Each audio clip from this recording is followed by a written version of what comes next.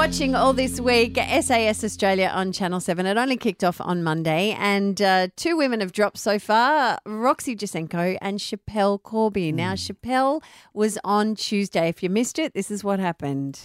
No one said walk. Let's go. Staff, my time has come. Your time has come. I need to VW. Why do you want a VW? I had enough. I can't run this far. 1 second longer. I cannot. Don't cry. Pull yourself together. What's wrong with number 9?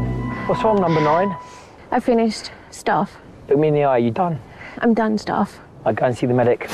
So she's VWing. She climbs into a combi? She's out. She's out. She's voluntarily removing herself. Okay, right, yeah. Anyway, the person who is next to her in that lineup is the one and only Shannan Ponton. We remember him from The Biggest Loser, but he's also a great mate of our show and he joins us. Hello, Shannan.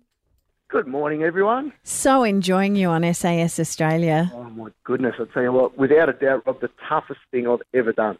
Really? That's saying something for you. Without a doubt. Yeah, without a doubt. It's just next level. Why? Why is it so hard? I mean, I get that you're doing really physical things. Is it because they're yelling at you? No, the physical stuff I'd prepared so well for. We'd had sort of 6 months to prepare and I'd prepared almost to perfection. It was just the day-to-day living that was absolutely relentless. It's like in the first day, everybody saw us. We went in the water. Firas can't shut his bloody mouth. So everyone went in the water. We had to then march 2 kilometres back to base. It was -2 degrees. There was 16 people with 3 layers of clothing to put on 2 fires to try and get dry. If you don't get them dry, you go to bed wet that night. 6.5 hours just to dry the clothes. And it was something that was unnecessary, because of his big mouth.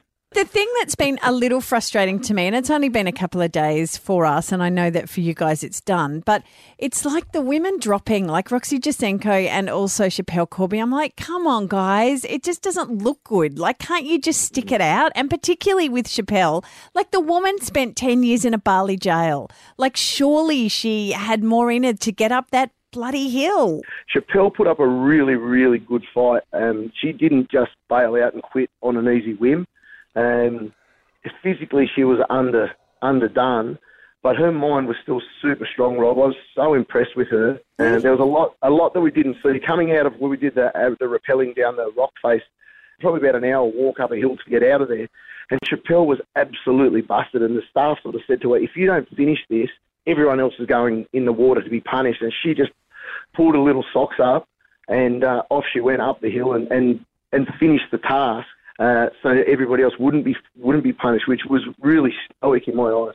So do you think that came from her experience of being in the Bali jail? Because she's been one of the massive draw cards because none of us have really seen what she's like. But what a sweetheart. She was next to me, Rob. She's number 9. I was number 8. Yeah. And no matter regardless, I don't give 2 hoots. I'm sure she served her time regardless. But I sat down there the first night and said, "Chappelle, I hope you're ready because I've got a lot of questions for you." Yeah. And I literally just went blah, blah, blah, blah, blah for an hour and a half. What did you ask her? I said, what was the Bali jail like? What was the Bali 9 like? What was Renee Lawrence like? Could you get in and out there? Was there drugs in there? Was there people drinking? Was there parties? And everything I'd read in all these books.